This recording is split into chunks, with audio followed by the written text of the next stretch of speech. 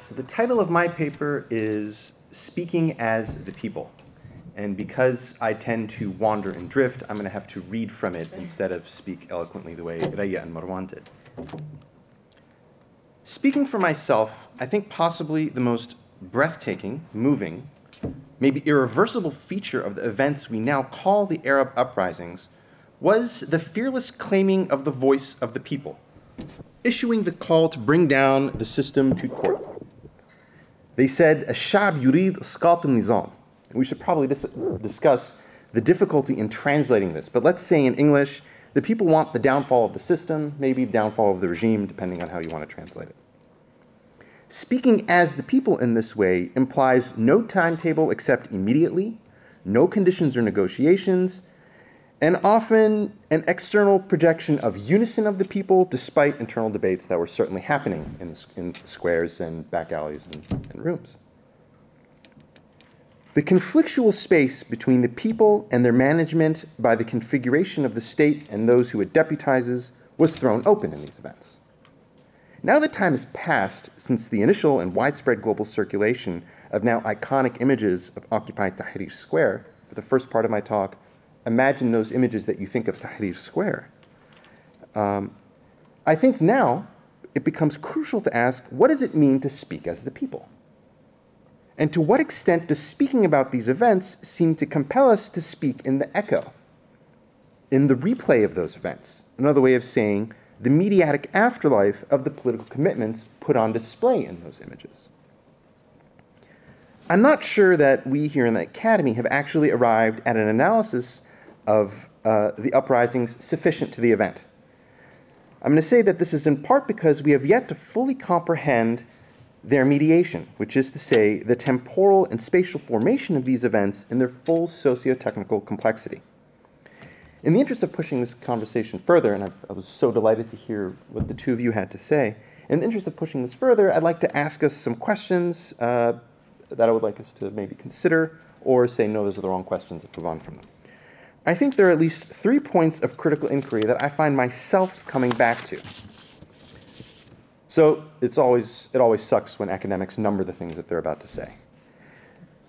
The first question has to do with the event of the uprisings and their historicity.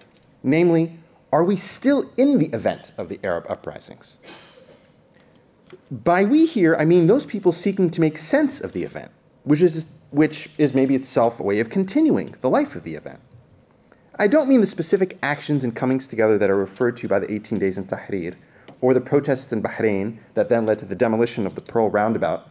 I always thought that was an ugly roundabout when I drove around it to begin with. But it was itself part of a counter-revolutionary crackdown that sought to erase the material grounds for common and oppositional memory. Are we who want to understand these events already the kind of too late that leads to giving ex post facto coherence to what happened before?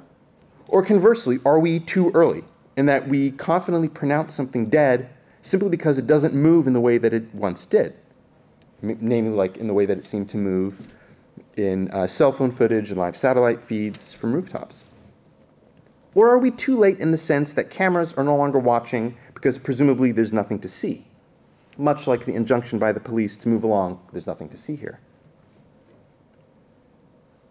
Or I could go back again. Are we too early in that the cameras have yet to come back yet?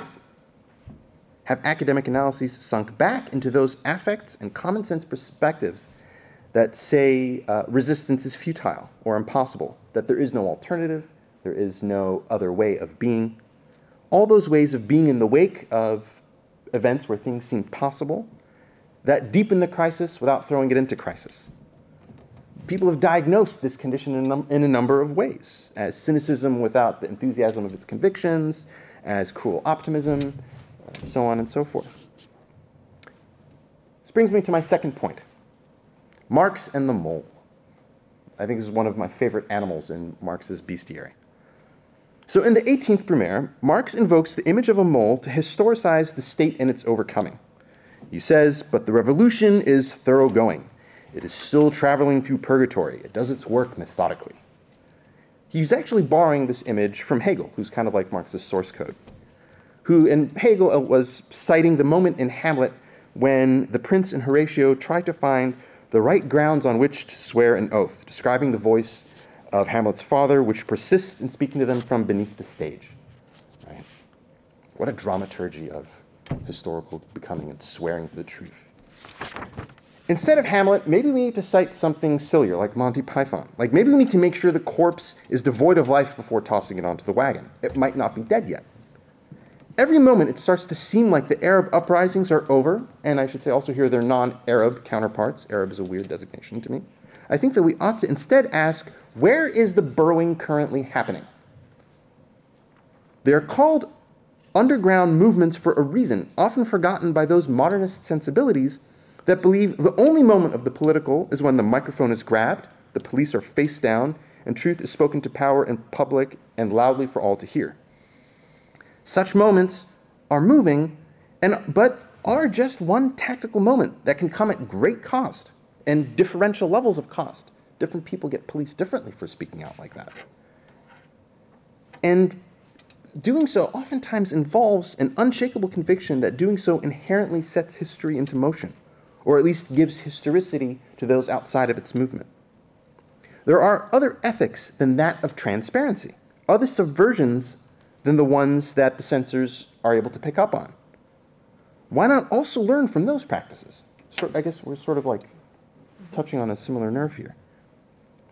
Some of those practices are defined by desperate times, and perhaps there are times when knowing how to go underground and remain undetected is of value. There are different strategies of publicity, one could say conversely, different ways of relating to the terms and conditions of network visibility, different ways of being on the grid without being picked up by it. Many of these are currently at play, actively being employed. There are ways of being overlooked by design that oftentimes are the ethic which many political movements function. If we want to make sense of the afterlife of the Arab uprisings, I think we need to be able to attend to what's actually trying to avoid being looked at. Third and last point, I promise. My third point of entry is that to truly understand the Arab uprisings is to try to give a much better answer as to what mediation itself is, what kind of technocultural practices it entails, what infrastructures give it ground, what modes of becoming it entails, or what phenomenological experiences it shapes and ungrounds. If we cannot reduce what machines and systems do to the moment when they produce or encounter the human, much as commodities and workers are more than the labor that produces them, then what epistemic and methodological shifts are required to give an adequate account of major events such as the uprisings? We have to be able to make sense of media in the uprisings because, in large part, they give intelligibility to them. They're a very particular kind of event, one defined by the weird peculiarities of media technologies, things which are utterly inhuman. I hope this doesn't sound too oblique. I mean that rather than just asking what the people want, how they express themselves with media, we also need to grasp how the people intersects with the biopolitical management of the population, how the shaping of life itself depends on technical means. And who is this we that we imagine exists as something apart from the media forms that bring publics together? So let's follow that iconic image of Tahrir Square with another, El-Sisi on election day, a buffoon without knowing it. In what ways do the media theologies of state power draw on the rhetoric of the people for their governing modalities? If to speak on the people justifies a revolution, how does speaking on behalf of protecting the people justify their repression or extermination? I ask these questions because they really trouble me, because it has become too easy to talk about the uprisings as though we have understood them, or that their significance is already clear to us definitively standing outside of them, not on the street, not in their wake, geographically and historically separated from the event. If we want to understand what it meant to speak as the people in the uprisings, we need a critical understanding of how that mode of speaking lives in the current moment, and the ways that our current moment remains in it. It gets too soon to know what happened, maybe. That's it.